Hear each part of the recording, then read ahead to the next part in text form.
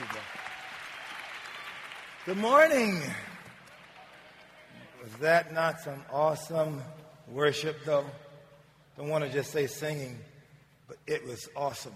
Hey, I'm privileged to be here with you this morning, and I appreciate the university, Chaplain Dwayne, and the other leadership for inviting me. I just appreciate you, and I like your hunger. I get a chance to go around to a number of universities, and I serve with a couple of universities in this way, and I love the prayer being the undergirding foundation to what is going on here.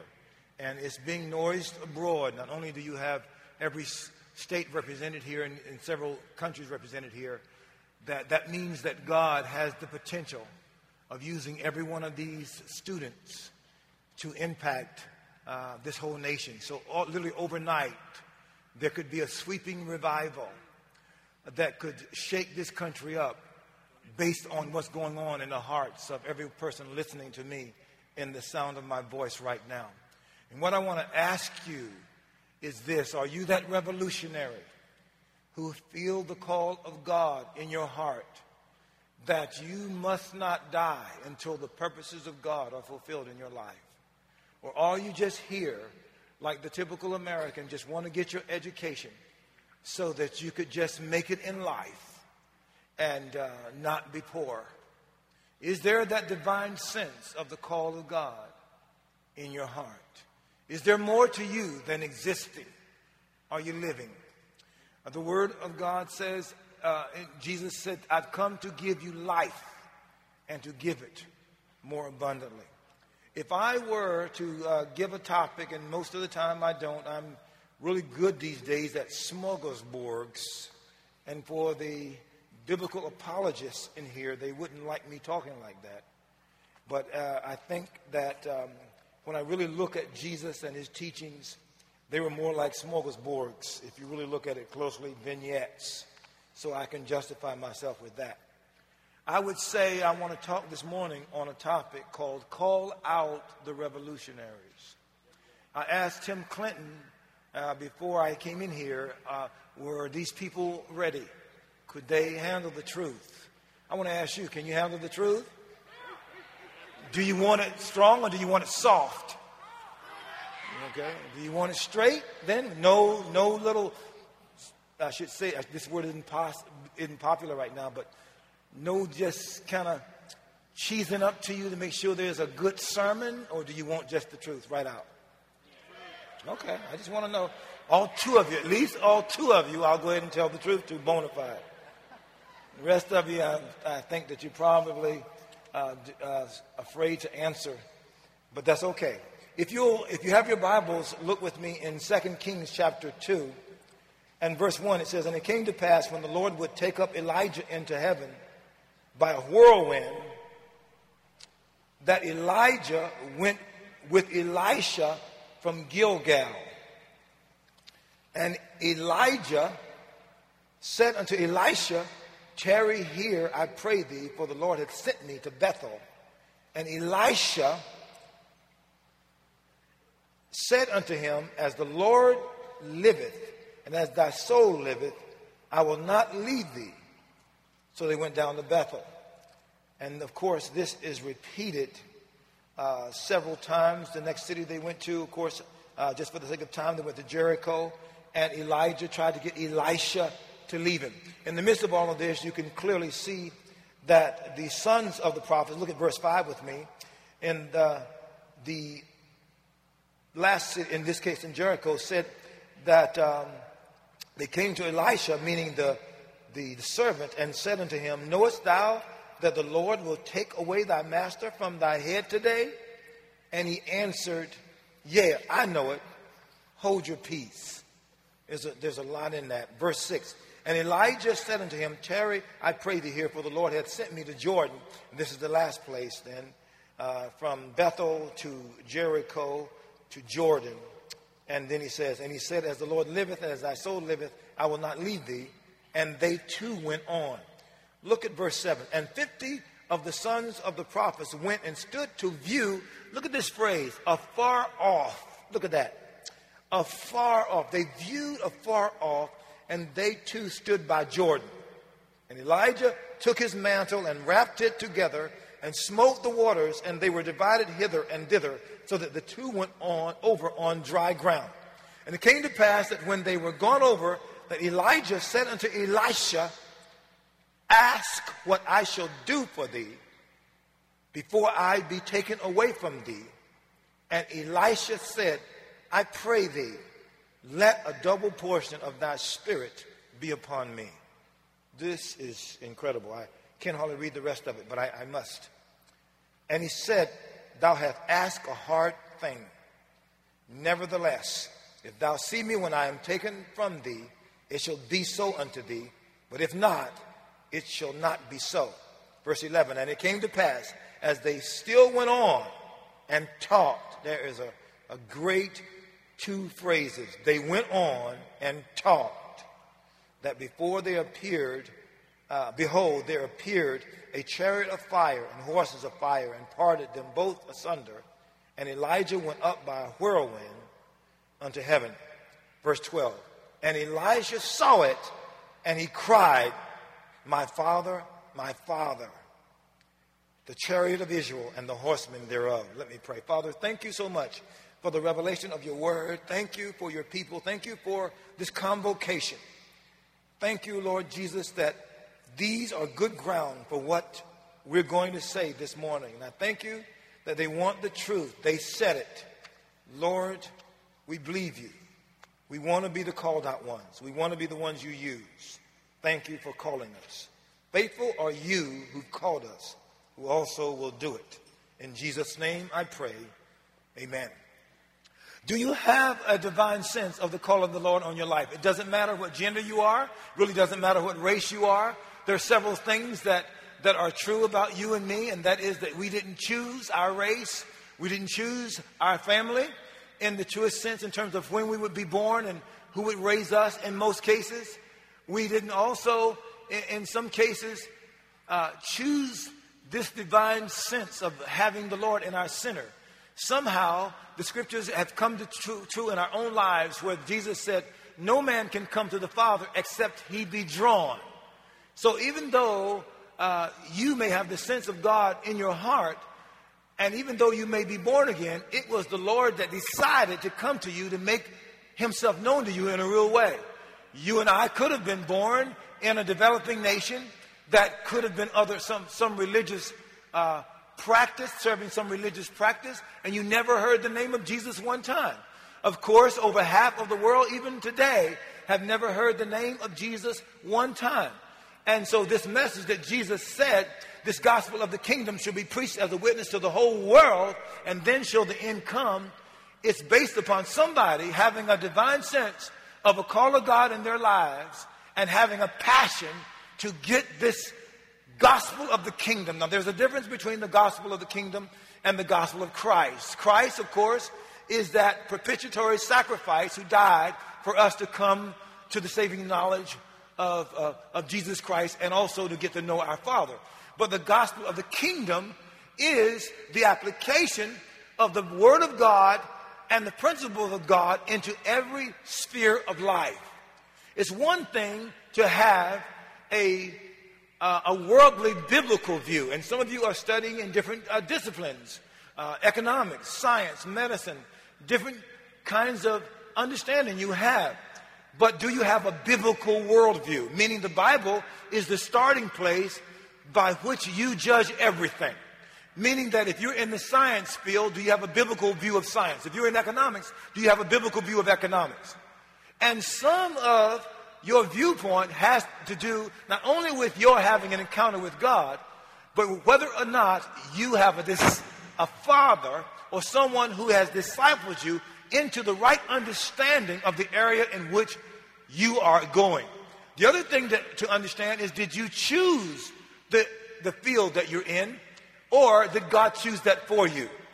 Is there a sense of discontinuity in your life? Meaning that your life is not just an issue of intellect, research, and study. Do you have a vital relationship with God in the closet of total surrender? Is your prayer life real? Is God a mystical figure to you, and you like the way your friends pray. You like even the way Pastor Johnny prays, but you yourself are not in there close with God. Well, I think that has something to do also, not only with personal devotion, but who God sends around you. This encounter with Elijah is something that is, I love reading it, because here you have a young man, Elisha, who became a servant of Elijah. Can I walk around here? And being a servant of Elijah, it means he had somebody to be able to not just mentor him, but to father him in the things of the Spirit. Who's your spiritual father? Who's the one who lives a devoted life, whose passions are so strong with God that you got to be close to them? And that person influences you so much that your ideas, your devotion is strong, your commitment to God is strong, and you're able to not only hear and read the principles, but somebody is walking in the thing you believe. This is what you have here in this relationship or in this scripture with Elijah. But yet, Elijah, of course, obviously had a school called the School of the Prophets.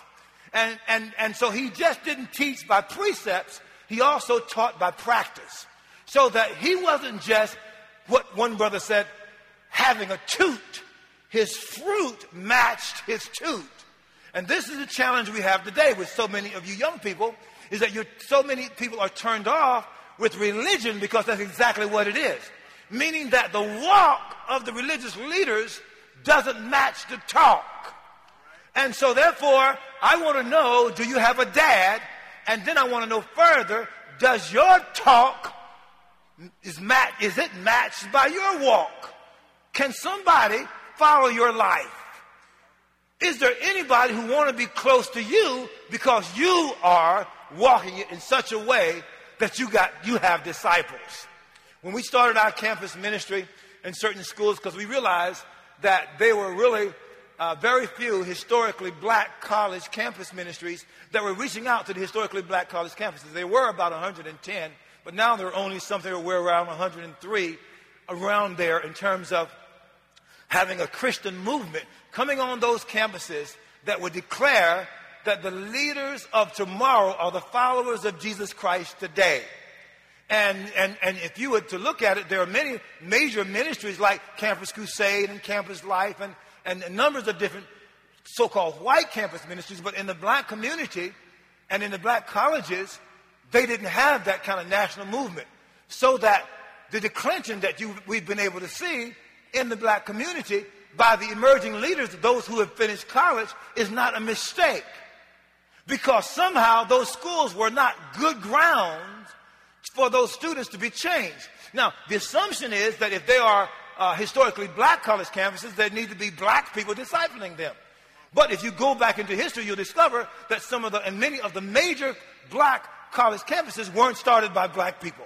They were started by white people who saw the value after emancipation of the education of black folks, but they used education as a tool to disciple people into the principles of the book. And so they understood the value of not only having the principles, but also discipling. This is what also happened after emancipation by blacks being in slavery. They were 99% illiterate.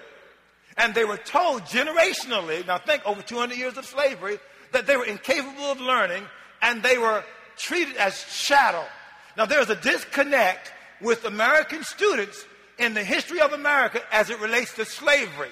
And I mentioned last night at Thomas Rhodes about slavery, and there's a generation today that says, well, why do we need to even discuss that? There's no such thing as slavery today, so I'm not connected to that. Well, there's a lot I could say about that, but I can simply say to you that that's not how Canadians feel who study American history. That's not how Europeans feel who study American history. And even some of the developing nations know American history better than we do, because we are where we are today in terms of our conflict resolution because somebody don't know what the past was all about to try to make our present better, to ensure our future, so that the bottom line of what God wants out of the church is that this prayer would be fulfilled. Thy kingdom come, Thy will be done in earth as it is in heaven. Now have you ever really listened to that prayer rather than just repeat it? He's saying that there is going to be somehow a standard in the earth that precedes us being caught away into heaven, that in the earth there is going to be a kingdom that is going to be so manifest that when we all go to heaven, we're already going to be operating like heaven operates before we get there. Are you good ground for that? One more question. Will the believers who are going to be in heaven, who are going to be around the throne of God, we can see that in Revelation 7 and 9 right now, that around the throne of God are all people and languages and kindreds, watch this, and nations, they're around the throne worshiping the Lord right now. So what's the deal if already in the heavenlies, all these different races are around the throne of God worshiping God the Father, who is the creator of us all? If they can all come together, we can see that in the future, and Jesus said, pray this way, in earth as it is in heaven. Why aren't we unified in earth as the church to set the light example for the world to see? Why aren't we like that now to let God know he's right by rapturing us and taking us to heaven, because we already are operating like that now? What's the issue?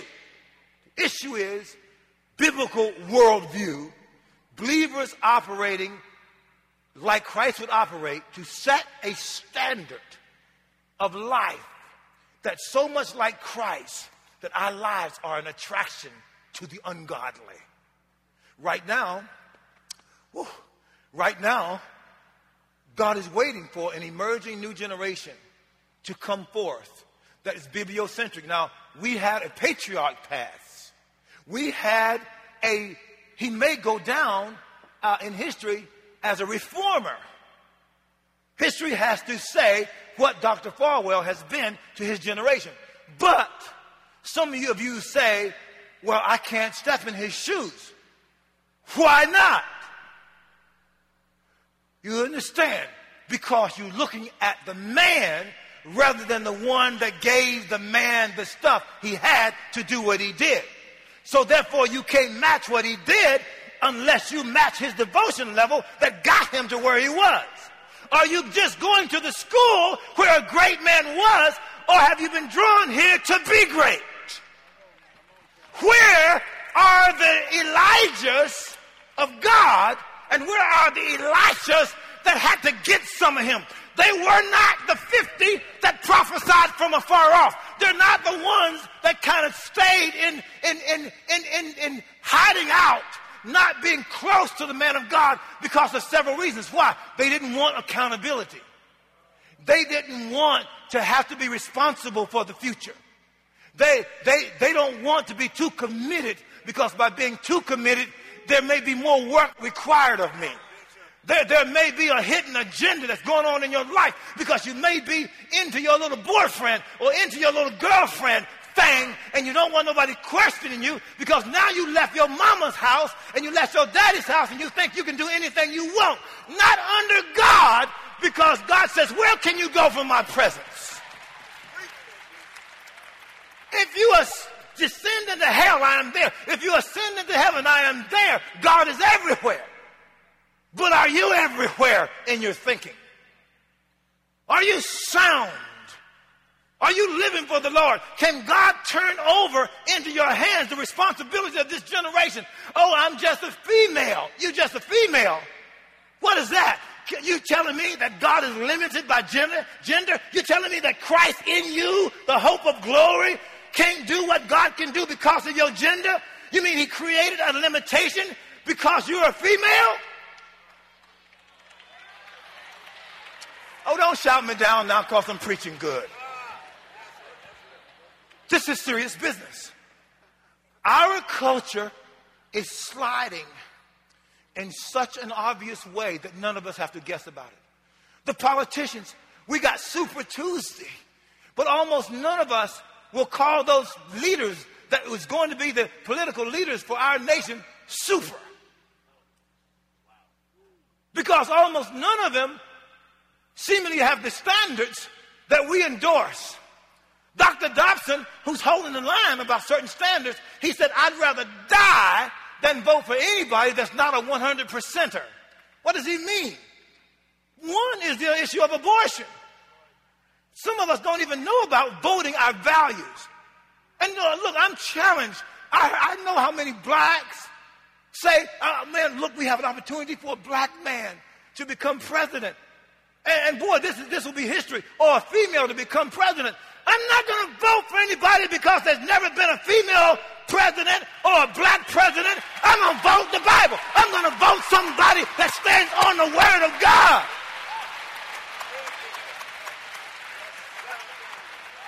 We're in here trying to make cultural history. It's all right to be culturally conscious, but not to be culturally controlled. You don't get your worldview from your culture. You get your worldview from the creator of cultures. I stand on the Word of God. Let every man be a liar, but let the Word of God be true. Who are the new emerging leaders? If not you, then who? If not now, right now dedicated, right now surrendered, right now consecrated, right now a house of prayer, right now a person who knows the Bible. The politicians sold us out and have the culture confused right now on what to believe. I could go into it more fully. But over the issue of abortion, my new book that Johnny was talking about is called Black Genocide, the Tragedy of the American People. My understatement to that is something called black self-genocide. Why? Because genocide is a word that relates to one culture trying to systematically destroy another one. Now, this actually did happen, and you know from slavery, which Wesley calls men stealing, the Bible says that there is a death penalty for stealing folks from and keeping them enslaved. And we did that for several hundred years. But America didn't deal with slavery by revelation. They dealt with it by tribulation, right?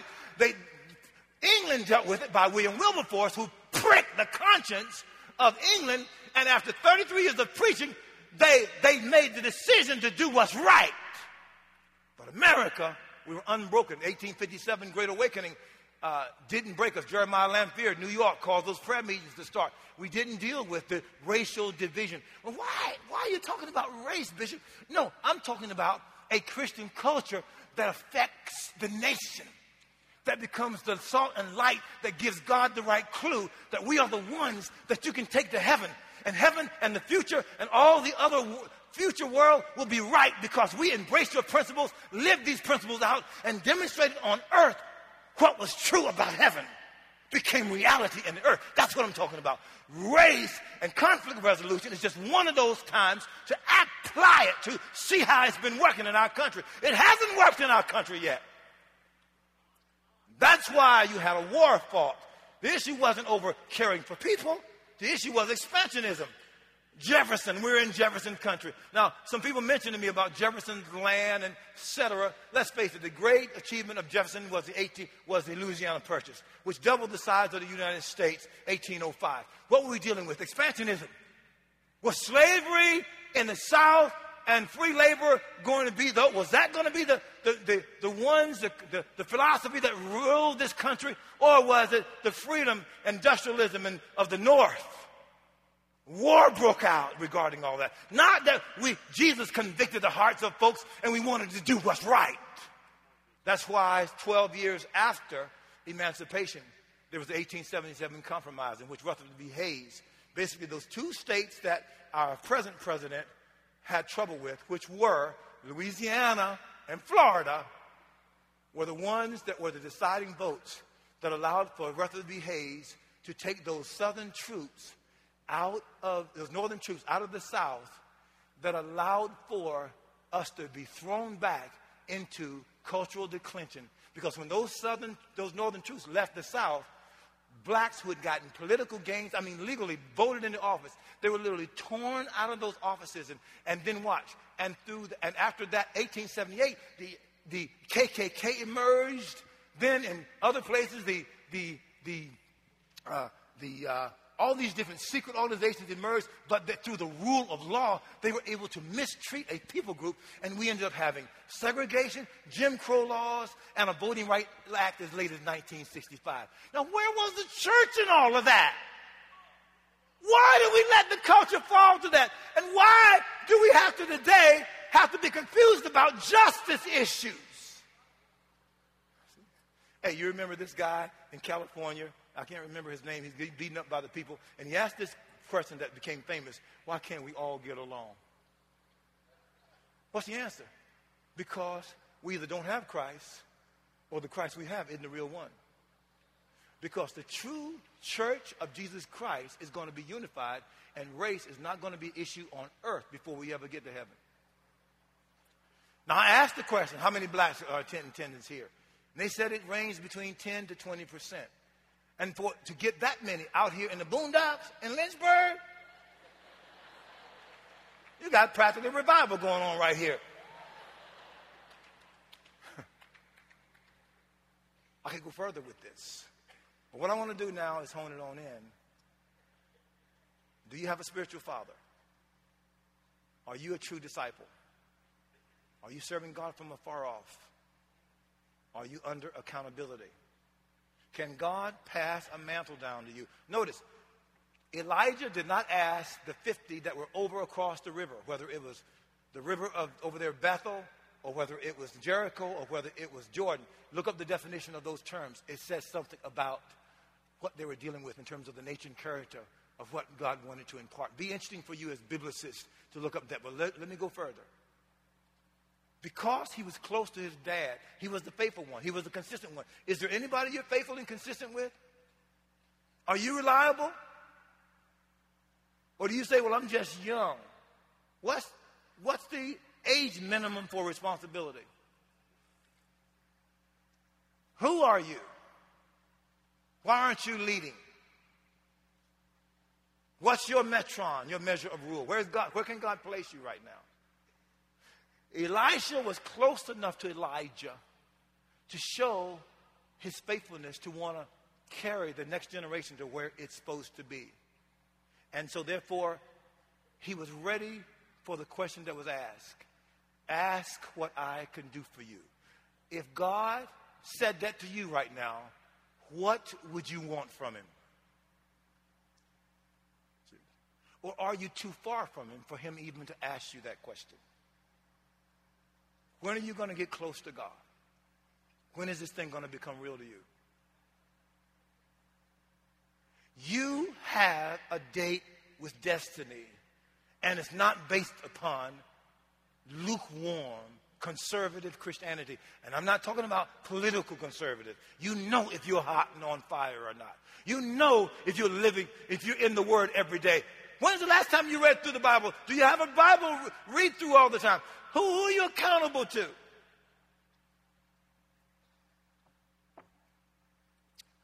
And then, if you are left by yourself, is your life so real that if you have to set a new standard and you struck the challenges of your day with your lifestyle, could you part the waters based on your devotion? There are a lot of things that need to be changed right now. And you're an agent of change. But as you don't see it, and if you don't know it, then you're waiting on somebody else to do what you're ordained to do. When are you going to rise up? When are you going to stop making excuses? When are you going to be a disciple? When are you going to see people across every boundary? When are you going to be used? Not only are you a disciple, but is anybody following you? Are there people knocking on your door, your room door, and says, look, would you pray with me? Would you help me? Would you help me grow up? Why? Because it's your day. What's the basis? Is there anything you need to repent for? Are you devout? Listen, are you consecrated? Are you holy? Now, I didn't even mention the sex scandals. I didn't mention the economic scandals that's going on. I didn't mention a lot of other things. But what I want to know right now, is this a convocation and it's just somebody talking, or are you going to the next level? And if you are not right before God, what are you going to do with it? If God can't use you as the new Elisha, who's he going to use? I'll say this. I'm an oldie. I'm a bona fide oldie. But I don't want to get before God in a great day. And God has to say to me, flee from me. I never knew you, you worker of iniquity. Enter into everlasting damnation. God must say to you, well done, thy good and faithful servant. Enter into the joy of your Lord, is my prayer in Jesus' name.